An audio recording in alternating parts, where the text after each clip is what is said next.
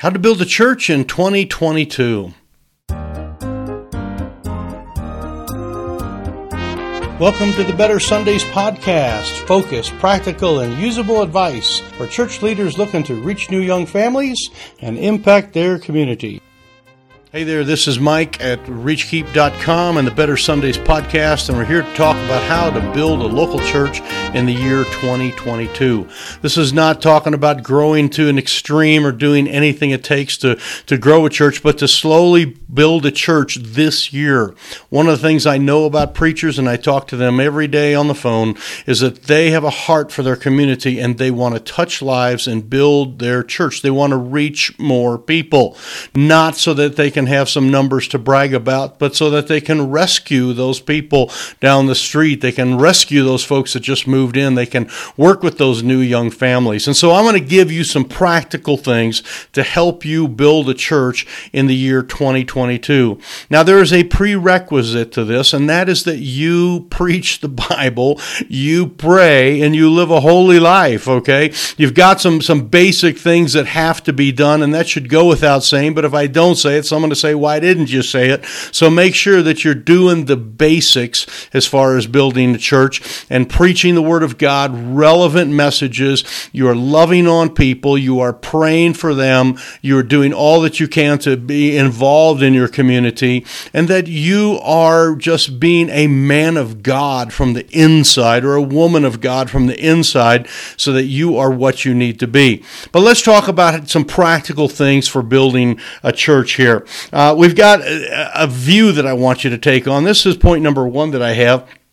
It's the idea is I want you to, and this is for you, okay? The rest of these are kind of things that you'll be doing out there, but this is for you. I want you to view yourself as a developer. I want you to view yourself as a developer. Now, what that means is the idea of developing a large area of real estate, or developing a shopping mall, or developing something. Somebody somewhere had a vision. They saw nothing. They saw flat land. They saw an empty, vacant area. They saw a field of nothing, and they said, we could turn that into whatever it happens to be. A lot of places get turned into housing developments. They get turned into cities. They get turned into golf courses. They get turned into all sorts of things. I recently was in Mesquite, Nevada, and there's vast amounts of Nevada that have absolutely nothing. But one day, somebody long ago drove through a couple of those little canyons and said, wouldn't it be cool if this looked different? Wouldn't it be cool if XYZ, condos in this case, golf courses, casinos where they're at, all those different things. But somebody had some vision, and so you have to have a vision, and that starts with you developing yourself, viewing yourself as a developer. So think about yourself as a person that develops things, that moves things, that changes landscapes. Now, many of us are pastors or preachers, and we view ourselves as a preacher and a presenter of the Word of God, and that is a subset of that, and that has to happen. But I want you, wherever you are, to view yourself as a developer. The second thing, and actually the third thing, I'm going to give you number 2 and 3 at the same time here, is choose a demographic and a geographic. Let me say that again. Prayerfully choose a demographic and a geographic. So this is point number 2 and 3. Let's go with the demographic one first. We'll call that point 2. Choose a demographic to reach. Now, you are supposed to reach everybody, and yes, we can, but we have all learned that if we focus on a certain thing, we tend to hit it a little bit better than if we do the shotgun approach. So what I want to encourage you to focus on, the demographic that I think is the top one, is I would like for you to reach new, young families from your community. These are new people that have not been in church. That is the demographic. They don't go to church. They're not currently in anything. They might have a church background or something, but they're not active, involved. You're not taking them from one church, bringing them to yours. I want you to view that demographic. I want you to view them as a young demographic because we want to reach young families. They're going to be around longer. It just makes sense. And so we want to reach them and reach the children of their family, reach those teenagers. So reaching new, young, and families, the idea of reaching mom and dad and all the kids together. If you're going to build a church, have a focus on reaching families. And we have lots of training that is available on reachkeep.com and through our podcast that can help you with some of these type of things. So you can look at some of that. We'll give you some very distinct things, but reach a demographic. The number 3 point is to reach a geographic. A geographic is where you kind of take and focus your area on your mind on one little particular area. And we've already done this because we are local churches. In other words, we're in a community already, and so we have a certain kind of a natural parameters of some sort.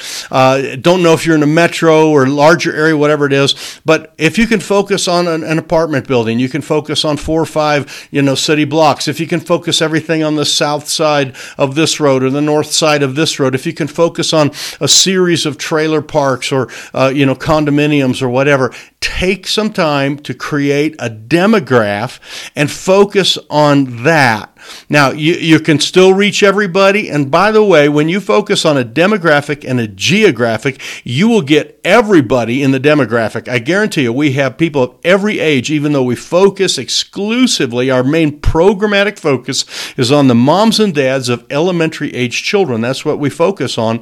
We reach everybody. We have all sorts of senior citizens, all sorts of young marrieds. We have all sorts of those with babies. We have all sorts of everything in every age. We have single people, divorcees. We have everything that you can imagine that comes to our church, not just young families that are, the typical nuclear family, but that's what we focus on. We also, as we focus on a geographic, it will help you to focus, but all of those people have relatives and someone else they know that lives somewhere else, and you will reach all sorts. But if you are scattered in your thinking, you will not be able to really hunker down on your programmatic side of things and really focus. So number 2 and number 3, if you're going to build a church, is focus on a demographic and focus on a geographic. Okay? The next one I have here is to recruit a soulmate. Recruit a soulmate. Now, that may sound funny to you, and probably many of you have already found your soulmate. I have one, and she's my sweetheart, and I love her, and you probably have that type of soulmate. But I'm looking for, or I'm asking you to look for, to find someone else within your local church that has the passion for the demographic and the geographic. Someone else that says, you know what, I'll come here early, I'll stay late, I'll work this, I'll print that, I'll do that. Find somebody that's got the heartbeat of reaching the demographic and the geographic, and of course they're living for the Lord as well, and they view themselves as a developer. Now, this may not be, like I say, this is not an organic relationship like a deacon or a Sunday school teacher, although it could be one of those, but it could be someone like simply a teenager that says, hey, I'll help you go hand out flyers in that community, or I'll help you run that kids activity. I remember when we started our church, I had several teenagers that became somewhat my soulmates. When I said, we're going to go do something, they said, what? Whatever, we'll be there. Whatever you want, we'll be there. And you need that type of encouragement if you're going to build a church. You need somebody that is not in an organized, an assistant, and it can be an assistant, and it can be, again, some of your leadership people that are there. But it needs to be someone that has got the heartbeat that you are promoting with your vision of reaching out to the young families of the community and the young families specifically in this particular area. You get a soulmate and you recruit a soulmate. You won't find one real easy. That's hard to find, and you'll be surprised because you'll have a few that'll be kind of soulmates and help you at this level and some that help you there. But what I'm saying is find somebody that will come alongside you, encourage you, and you will work along with them, and they will get things done. And that way you're not alone. It helps so much. The next thing I have here is with the people that you're going to reach. This would be the soulmate and any other people you have. You need to recruit people and you need to meet with them at what we call non-Sunday meetings. If you are going to build your church, it will proportionally grow in the amount of time that you have meetings with people and talk about the outreach and how you're going to touch these people's lives. And those meetings, the very best meetings, will not be held kind of tied to a Sunday or thrown in on the end of a prayer meeting for 5 minutes here, 10 minutes there. They will be sit-down meetings for an hour or two where you sit in and you talk about details details. You talk about reaching out. You talk about tactics. You talk about all the programs that you could do, and you prayerfully put those things together, and those are what we call non-Sunday meetings. Your church will grow directly in relationship to the effectiveness of your non-Sunday meetings with people who have a soulmate type of agreement with you on reaching this. So that is our number 5 one here. Number 6, okay, number 6 one here, and we got just a few more here. Hang in with me. Number 6 is create amazing Sundays.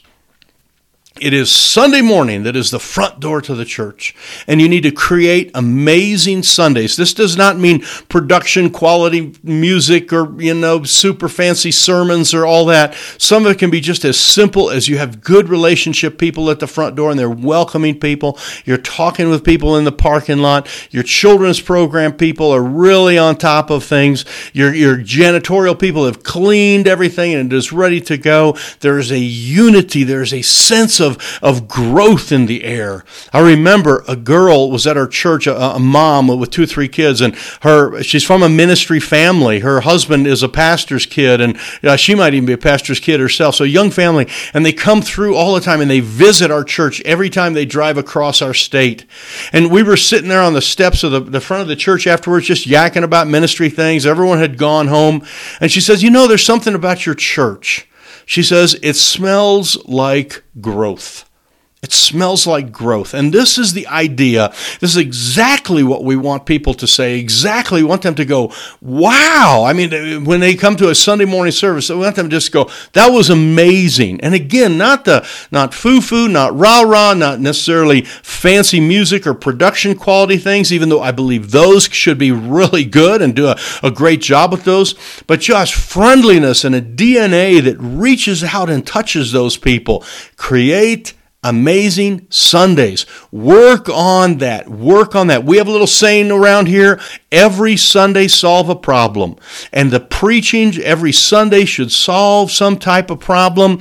You should have, where you're touching lives and you're giving answers to people and your people are loving on each other. And that is an amazing Sunday. More about that. We can teach you more about that at Reach Keep. The next one here is keep yourself in a learning environment. In other words, read books and listen to podcasts and watch videos and be involved in that. You can get discouraged on some of these things. And if you get yourself, you can get, people don't show up, you have a big day and not many come, blah, blah, blah, you can feel bad. You need to make sure that you keep yourself in a learning and a growing environment, and that you are reading and that you're sharing clips from videos with maybe people on your team that you've learned. It's like, hey, listen to this little dab of this and watch that and create that environment yourself. But if you don't have that environment, you need to get involved. You can be involved with us. We are the Reach Keep Academy. We do monthly training with people and monthly phone calls with people. It is some great stuff. You can learn more about that at reachkeep.com/academy. You can learn about how to get involved. We would love to have you involved in our academy and keep you in that learning environment. Let me give you just a couple more. Number 8 is evaluate. Evaluate. This means that while you are having a year 22 and it's going to be awesome for you, you're going to have dozens of evaluation meetings. Not just 1 or 2, but dozens of evaluation meetings. In fact, evaluation will become part of your heartbeat. When something is over, you sit down and say, well, hey, how'd that go? What could we do better? What was confusing? And we always do what was right, what was wrong, and what was confusing. Those are kind of 3 standard questions we'll do with our staff or with the people that we're dealing with, talking about a big kids event or something that just happened. What went right? And we love to praise God and talk about super good things that happened. What went wrong? And we'll talk about, hey, boy, the light blew up here and the heater didn't work and the kids didn't show up and we forgot to tell the parents to pick the kids up at the right time. And, there's all sorts of things that go wrong. You talk about those things and you improve. And then the confusing is sort of you put your outsider view on. You go, was this clear to somebody else? Did they understand what we were talking about? And us church people, we can talk in churchese, okay? It's kind of like, Chinese or Portuguese Portuguese or something like that. It's in a language you may not understand, and there are a lot of people don't understand what we talk about when we say different things, and we can rattle off things very quickly. We need to make sure that we are not confusing to the people that we are reaching. And again, if you start to reach new young families, they don't have a church background. They don't understand some of that. So make sure you evaluate. Every Sunday, sit down with some key people. What did you do? Every big event, what can we do better? What went right? What went wrong? What was confusing?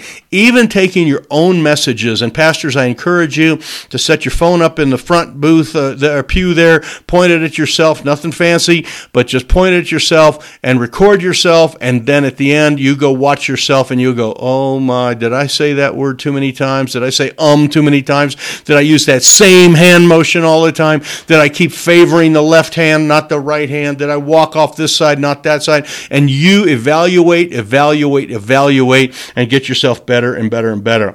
And number 9 is a word that every one of us in the ministry seems to hate for some reason, but it's the idea of change. We have a lot of people that say, don't ever change. Well, what I'm saying is change.